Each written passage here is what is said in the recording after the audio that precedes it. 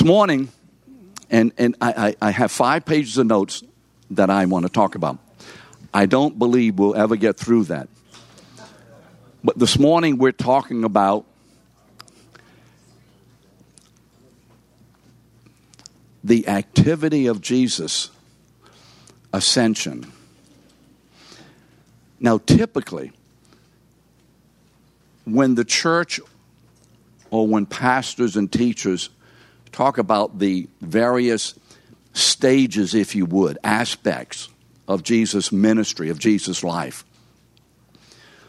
obviously the incarnation, the conception in Mary and the birth of the Son of God, having taken to himself a human body and soul. So obviously the birth of Jesus is important. And then we move along and we look at the ministry of Jesus for 3.5 years, and there's some things that are important. We think about whatever. But what's in our view, what is the next major step in Jesus' life? The birth, the death, typically. After the death comes the great resurrection. And these are the 3 major events that we typically emphasize. And so when it comes to the ascension, it's almost like it's an afterthought. Okay, he's raised and now he's going on. He's going on. He's with us, he's going on, and he'll come back one day and whatever. And the great calamity, spiritually speaking, in reference to our understanding, in reference to the significance of this event, is that we have not, generally speaking, not everyone, the church, generally speaking, has not made much of the ascension. And that is a great tragedy. The ascension of the Lord Jesus is as important as any and every other aspect of his life. In fact, from the conception in Mary of the Son of God to become a human being, to the return of Christ for the church to rule and reign forever, as we see in Revelation 21 and 22. There's not one event, there's not one word, there is not one aspect of ministry, there is nothing in Jesus' life that is less or more significant than everything else. Can you say amen? Why? Because if one word of the Lord Jesus, given to him by the Father through the Spirit to speak, one activity given to him from the Father by the Spirit to heal or to walk on water or to do whatever, if one event that he doesn't do it, there is no salvation. Have you ever thought that? Have you ever thought that way? Absolutely everything about the life of Christ is absolutely, intricately, and comprehensively significant. That to leave out any, in our mind, any of the least is to have nothing. Now that's the comprehensiveness of God's work. And we must be careful to understand the ministry of the incarnation of God's Son for the Father's purpose of redeeming a people to himself, as begun in Genesis and as stated in Genesis 1:26. That absolutely everything of his life is as significant as everything else. Do you get this? Do we understand what I've said today? I don't want to go any further if you don't get this. So that means even one word given to Jesus by the Father through the Spirit to speak. If he refused to, what happens? everything is lost, right, Darlene? Even one word. Everything is lost. So we come, if you would, and we as human beings do this, and it's okay to do this. We accentuate certain activities. Okay, it's okay to do that as long as we don't think that this activity is more important or transcends other activities, okay? Because Jesus kneeling down, putting dirt in his hand, spitting in it, and putting it on the eyes of the man in John 9 is as significant to the eternal plan of God for our redemption as anything else. Do you believe that? Do we see that? I want to know if we see that. Do we see that? So we need to be very careful how we view the ministry of the incarnate Son of God. We must be sure that we see it not only linearly, how do you say linear? Linearly, that's how you say it, linearly. But my tongue doesn't know it sometimes. I have to speak to my tongue. Wake up. Blah, blah, blah, blah, blah. And we not only see it linearly, is that it? Linearly. And literally, but we also must see it, and this is where we fail. When I say fail, we kind of are weak in this area. We must see the ministry of God through his Son. The ministry of God the Father through the Son by the Spirit, the Trinitarian work of God, as comprehensively as God sees it. Okay? So this morning we talk about the ascension. No, I'm not going to get through all my notes. Okay, I understand that. So when we think of the significant events of the life of Jesus, we will always say, yeah, his birth, got to have his birth. Without his birth, there'd be no salvation. Okay, we get that. Without his death, there'd be no salvation. We get that. Without his resurrection, there'd be no salvation. And that's basically where we stop. But everything that is contained in the word, it is finished. Where is that? You must know where that is. It is finished. Where is it? You must know these verses. Come on. John chapter 19, verse 30. It is completed. All is over. I've done it all. Amen? You must know this. Everything that is contained in it is finished. That great victory cry of the Son of God at the cross, that everything has been accomplished as to the procurement or the purchase of our salvation. It is finished is a Greek term, telestai, meaning it is fully, finally, and forever paid in full. What is paid in full? The debt of our sin, which is what? Death is the curse. And Jesus is now going to swallow up death when death puts his arms around Jesus. And when death encloses its arms around the Lord Jesus as to his body and he dies, death then will be swallowed up. Everything is finished. And then we see the proclamation of that in reality and the Father's acceptance of the death of Jesus as to the payment of our sin. How do we know that the Father accepts the blood of Jesus as to the payment of our sin? How do we know that? Say it again. The resurrection. We must get these things straight in our minds. It is finished. Well, how do you know it's finished? The resurrection. What proves it's finished? The resurrection. What proves Jesus is the Son of God? The resurrection. What proves God loves us as told by Jesus? The resurrection. Without the resurrection, we ain't got nothing. But without the incarnation, what? We don't have anything. And without absolutely every ounce of obedience of the Son of God, in all the totality of his life, we have nothing. Nothing. Now, in the resurrection, there is a man on earth in whom the totality of God's purpose for us is completed. Got it? In whom the totality of God's purpose for us is what? Completed, right? Is there any other work necessary for the completion of God's purpose in humanity?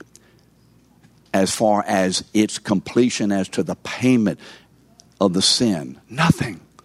Nothing more can be done.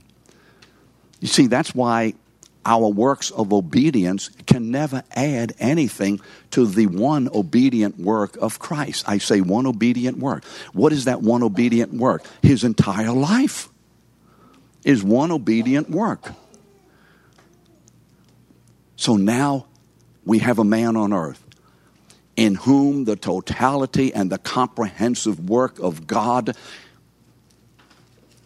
in accomplishing or fulfilling that which was his purpose in creating in the first place, to have a people according to his own image, after his likeness, so that his glory may be in them as he and man experience intimacy of fellowship forever.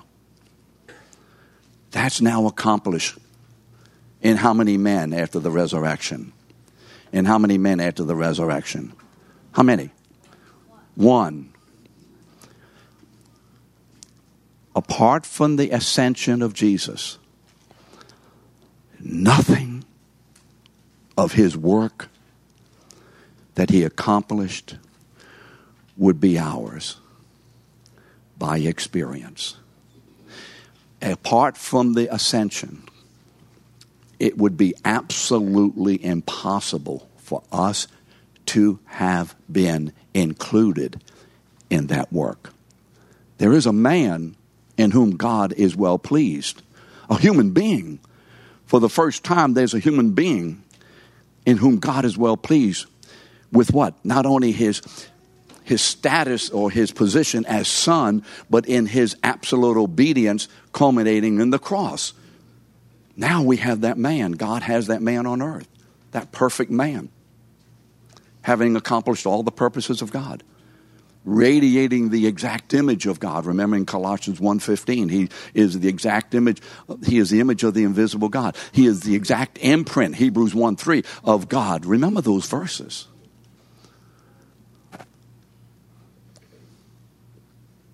But it must be given to us. And it will not and cannot become ours. We are potentially there in Christ. But when does it become practically ours in Christ? Only after the ascension. So we don't get anything, if you would. The daddy can buy all the presents from the kids. And the present is that child's by the daddy's will. But until the daddy bestows that in a way that the child can receive and accept it and enjoy it as his own, it is not his by experience. Do we understand this? Do you get this? And so there must be an ascension. So now I'm on the third line of my first page. You see, now there is a man in heaven after the image of God, in whom all the purpose of God for his people will be fulfilled. So what are some of the results of the ascension of Christ? Let's talk about some of the results first. Apart from the ascension, we would never have experienced the good of the finished work of Christ on the cross as declared in his resurrection, okay? We must have the ascension in order for all the other work of Christ to become ours personally. Are we beginning to see the intense significance of the ascension? It's not just, hey, I'm going away and I'm going to come back one day. But while I'm gone, y'all do okay. You know, I'm going to do this and that, and I'm coming back, but y'all do okay. No. This is the grand finale of God's redemptive work for his people. The ascension was the necessary conclusion of the death and resurrection of Christ for our salvation. Or if you would, the culmination. The ascension was God's final work that applied all that Jesus had accomplished in his earthly incarnation to our good. And you're going to notice I often will say earthly incarnation as opposed to what? Heavenly incarnation. Because remember, when the Son of God became incarnate, when the Son of God took to himself a human body and soul, that incarnation activity not only continued on earth, but will continue for how long? Forever. Forever. Forever. So the incarnation doesn't stop with the death or the resurrection of Jesus. It's now forever. It is the final result of Christ's ascension that we receive the power to be saved and to be sanctified. You see, Jesus now has been raised from the dead. God is now prepared to apply the forgiving power of the blood of Christ to his people so that they may come into his presence and fellowship with him. Did you understand what I just said? God is now ready to do what? Apply the blood of Christ, which is shed for our forgiveness, so that we may become God's people. But God will do that only one way. He will only do it as the Son of God, as to his humanity is given authority to apply that. As to his humanity. Remember, it was as to the humanity of the Son of God that he purchased our salvation. Certainly his divinity is obviously involved, but it is not the divine Son of God who goes to the cross. It is the Son of God as to his humanity who is nailed to the cross. And the Son of God experiences that as the nature of God and the nature of man are contained in this one man. And so God the Father experiences all of the payment of our sin via the Son in his humanity. It was necessary for Christ to ascend to the Father so that we in him might also be brought into the presence of God. You see, if the Son of God, as to his humanity, does not ascend to the Father, then we who are in him, as to his humanity, do we understand that? As to his humanity, can never come into the presence of God the Father. It can't happen. Therefore, our entrance into heaven is absolutely bound up to the entrance of Christ as to his humanity. It's bound up to his entrance into heaven. So let's look a little bit. That's just page 1. We'll do the best we can. This morning, let's take a better look, a closer look at the Christ's earthly incarnational ministry as to his ascension into heaven. He's going to do what? The Bible says he will ascend to what? The right hand of God. So let's talk a little bit about that and go through some of this information to make sure and to clarify that we understand what's happening. So the first thing is ascend. He will ascend. Remember? Now, the word ascend is a common word. It doesn't have any specific or indigenous religious connotation. It just means to go up, to climb. I'm going to ascend. I'm going to go up. I'm going to climb. That's all it means. So in and of itself, it has no significance as to the faith. What you're going to creates the significance. So in Exodus 19:18, the smoke, remember the smoke of the offering, went up. It ascended. It goes up to heaven. In Psalm 24:3, who may ascend into the hill of the Lord? In other words, what? Who may go up, climb up, come up into the very presence of God? The hill of the Lord is a euphemism for the place of God's dwelling. Who may go up? Therefore, when the Bible speaks of Christ's ascension, the Bible is speaking about his going up into heaven. And heaven, yes, it is a place, but the significance of heaven is not as to its location, it's as to the person who inhabits and makes heaven, heaven, God the Father. So Jesus is going up. This man is now going up into heaven to be face to face with God the Father. This was the original purpose of God, that humanity, his people, would dwell in this face-to-face intimacy forever in his presence. But remember, sin terminated that ability. And so now Jesus is going to go representing us and standing before God and having that intimate fellowship with God. And we are going to be participating with him and in him in that fellowship, but only if he ascends and receives the power. Second, when we speak of Christ's ascension, we're really speaking about his going up where? To the right hand of God. You've all heard of that, haven't you? The right hand of God. What does it mean when a man at work, if Frank Gloria owns a particular business, if he says, Joe is my right-hand man, what does that mean? What does that mean? Just another guy? Well, he's my right hand. What does it mean? My second man.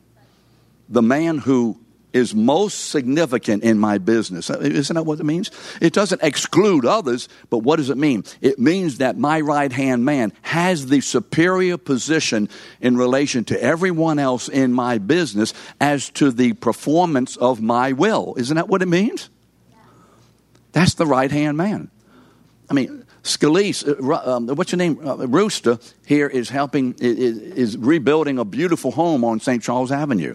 Now, I don't know, but maybe he has a right-hand man. That means that when Rooster is there or not there, this man functions with the authority of Scalise. Isn't that what that means? You leave someone in charge.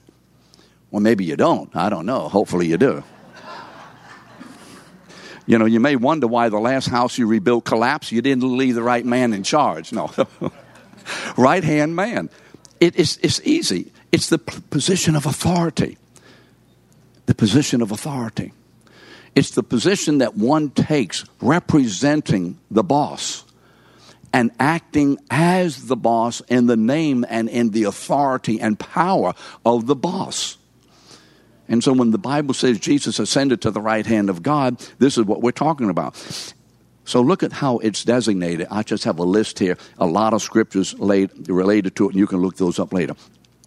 Variously, the right hand is called the right hand of God. It's also called the right hand of the Lord, or Yahweh. That's typical of the Old Testament. Yahweh, the word Lord there. It's called the right hand of power. All of these are synonymous. None of these are distinctive in and of themselves and separate from the others. They all are saying the same thing, but variously. The right hand of the majesty on high. The right hand of the throne of the majesty. The right hand of the throne of God. The right hand of him. And so when Jesus was about to be taken up into heaven, this is what he told his disciples. Remember, he's about ready to be taken up into heaven. That's my namesake Jonathan. It's another Jonathan, so we allow him to say anything he wants to while I'm speaking. When Jesus is about ready to be taken up and ascends into heaven, remember? What does he tell his disciples in Matthew 28:18? Now listen to it very carefully. What does he say? All authority. Where? In heaven. Now wait. What does that mean? That I have been given totally by my Father the absolute authority to rule according in the Father's name, according to the Father's purpose. I am given authority to rule and to reign in the name of my Father. So all authority in heaven and in earth. Oh, you follow me? Am I in the right scripture here? What is the next words? What are the next words? Say what? Has been given. Wait, stop. What does the verb say? Has been given. What tense is that? That's a past tense. In Matthew 28, is Jesus leaving to receive power? Look at the verb. I don't want you to say Peter Davidson's teaching heresy in here, because Phil Widener and Frank Loria are elders and they'll have me put out of the church. What is the verb? All authority in heaven and earth, what? Has been given. It's a past action that has present day continuance in its effect. Do we see that? It's not all authority in heaven and earth will be given to me when I ascend. Steve, it doesn't say that, does it? Now you see, too long, the church has looked at Matthew 28 and thought and assumed Jesus is going to get authority. But what does he tell you? I got this. I got it. I already got the authority. For those of you who like that kind of grammar, I got it. It's been given to me. So let me tell you what you do. I'm leaving. But before I leave, I want to let you know I have all authority. So go make disciples of all nations, baptizing them in the name of the Father, the Son, and the Holy Spirit, and observing all things whatsoever. Remember that? All authority in heaven and earth has been given. If Christ is the Son of God, how is it that he says all authority has been given to him? If he's the eternal Son of God, how can it be that the eternal Son of God has been given authority? So let me go through this with us. As the eternal Son of God, who is ever equal with the Father and with the Spirit, the Son of God possesses in himself all of the nature and the essence, the attributes, the qualities, the character of God. So I've said it this way a number of times in the past. The Son of God is completely and totally God in himself, but not by himself. He's not less equal with the Father and the Spirit. They are not less equal with him. This is not a division of each has 1/3. Each person of the Trinity has 100% divinity. How does that happen? Does that even make sense? Each person is absolutely forever, totally, comprehensively God in himself, but not by himself. So that means that the Son of God has all power and all authority, just as the Father has all power and all authority, just as the Holy Spirit has what? All power and all authority. For how long? Forever and ever. There is no diminishing to any extent whatsoever of any aspect of the nature, of the essence, of the character, of the ability of any person of the Trinity. And if they were, that person could not be God. Are we getting this? So we learned this when we went through all of this a while back. Since each person of the Trinity cannot be distinguished from the other persons of the Trinity by nature, by attributes, by character. They can't be distinguished. They are indistinguishable as to their essence. So, Steve, what distinguishes the Father from the Son from the Spirit? the roles or the function. The roles distinguish. The roles distinguish. I'm not going to go through it, but if you will look at Ephesians chapter 1, some of the most important verses in the entire Bible as to the Trinitarian roles. Chapter 1, Ephesians, verses 3 to 14. In verses 3 to 6, the Father's role. In verses 7 to 12, the Son's role. In verses 13 and 14, the Holy Spirit's role. But each person of the Trinity is absolutely possessing of the entire essence and nature of divinity in himself, but what? Not by himself.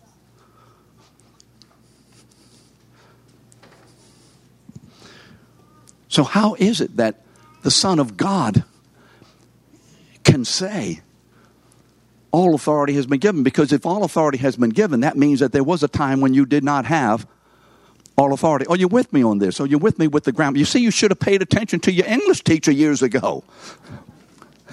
You should have understood them verbs and them pronouns and adjectives and all that kind of stuff. If all authority is given, that means that all authority had to be given in order to have authority. And without having it been given, you didn't have it. Is this deep? This isn't too deep, is it? Okay. All right.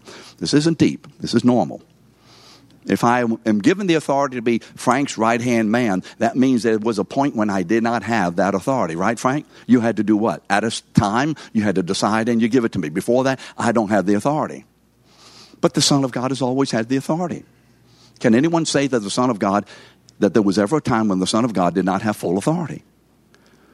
Because if he doesn't, he's not God. Right? All power. He's not God. Genesis 1 through 3. Remember that? In the beginning, what? God created the heavens and the earth was without form and void, and darkness was upon the face of the deep. And what happened? And the Spirit of God did what? Vibrated, hovered over the what? The face of the waters. And what happened in verse 3? And what does it say, verse 3? Say it again. And God said, Elohim. Elohim is plural, not Elohim is plural. And God's said, if you would almost, what? Let there be light. And there was light, you see. Listen to how this great one, this creator, who speaks in verse 3 of Genesis 1. Let there be light. It is a speaking forth of God's power. Listen how Colossians 1, 16, 17. For by him, whom are we talking about? We're talking about the Son of God. For by him all things were created. Remember in John 1, in the beginning was the Word, and the Word was with God, and the Word was God. All things were what? Created by him, and without him was not anything made that was made. That's verse 3. So verse 3 of John 1 is the same as verse 3 of Genesis 1. It's the same thing, if you would. And so in Colossians, Paul says this, for by him, the Son of God, all things were created in heaven and on earth, visible and invisible, whether thrones or dominions or rulers or authorities. He creates all authorities, all things created through him and for him. And he is before all things, and in him all things hold together or consist. Now, who is this one who tells his disciples that he's been given all authority in heaven and earth? He's created all things. How can he be given authority in heaven and earth if he is the creator of all things, having created in the creation all dominions and rules and authorities? He created authority. How can he be given authority? He's the Son of God who possesses the fullness of divine nature and all the divine prerogatives equally with the Father and the Son. I already quoted Hebrews 1:3. He is a radiance or the exact imprint of God's nature. He is the Son of God who is fully God within himself but not by himself. Hebrews 1:3 continues, and he upholds or sustains the whole created order by the word of his power. I mean, just stop for a moment. Let me say something. In his earthly ministry, Think of this man, Jesus, walking around dusty roads, needing to sleep. I'm tired. Needing to eat. Needing to go to the bathroom. He's a human being. And the Son of God resides in this human being. And as the Son of God resides in this human being, the Son of God is also sustaining the universe. Are you with me on this? Are you with me? Did you get that in your mind? The Son of God is in this human being called Jesus. Isn't he? God was in Christ, reconciling the world unto himself, not counting their trespasses against them. Remember in 1 Colossians 5. And yet at the same time, when he's upholding this man and ministering in this man by the Spirit, and this man and the Son of God, the human nature and the divine nature are an intimate fellowship and agreement in every aspect. And Jesus is on the cross. The Son of God is experiencing this, but at the same time, he's upholding the universe by the word of his power. He hasn't stopped his universal or eternal work of sustaining. This is the Son of God who saves us. Amen? This is he. So don't decrease him and isolate him. He is in the person of Christ. As to our redemption. You see, he possesses underived life. He says, I have life in myself. His life is underived. What does that mean? It's not given to him. It is his. In him was life, and the life was the light of men. Do you remember reading that somewhere? The Son of God, as the Son of God, he is the exact image of God. So since the Son has always had all authority, why does Jesus tell his disciples, all authority in heaven and earth has been given to me? What is he talking about? In this announcement, Christ is speaking about his incarnational ministry of Redeemer and Savior. He is talking about all authority as to my divinity. Are you with me? Yes or no? But as to his humanity. As to his humanity, we must distinguish. We must make sure we understand. The eternal Son of God has never been given all authority. He has it. It's his right according to the Father. It's his possession eternally. But he's been given it as a man, as to his humanity. And why is he given it that way? Because you see, as to his humanity, Christ must bear, as a man and in the nature of man, the full penalty for our sin. The nature of a man sinned. In order for that sin to be paid for and humanity to be accepted by God, another man in his human nature must pay the penalty for the sin. In the human nature, of course, he only had that nature of Adam. In the nature of Adam, he rebelled and sinned. In order for our redemption to be made possible, another man, as to his human nature, must not sin, but must obey perfectly. So therefore, in order to redeem us, the Son of God takes to himself a genuine human nature without sin. It's not tainted with sin. And he lives his life absolutely, comprehensively, without one iota of sin. Therefore, as the absolute sinless, perfect Lamb of God, no pollution, no spots, nothing wrong, he can therefore justly pay the price for our sin in his human nature, so that when he in his human nature pays the price and dies, therefore God can say, a man has perfectly paid the price of my justice. And then God raises the body of Jesus, remember, of Christ, from the grave.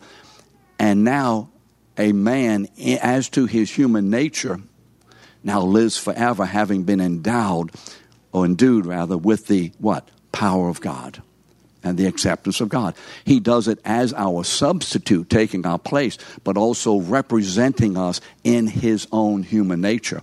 And so, as to his human nature, if we are going to be saved, he not only has to purchase us in that human nature as to the nature of humanity by the Son of God, but now he also has to be empowered by God as to his humanity to then confer on us the good of his purchase. And that happens when? When he ascends. So, Jesus says in Matthew 28, all authority in heaven and earth has been given to me. When? He's not ascending to get it. Do we see that clearly? Anybody have a problem with that? When does he receive all authority?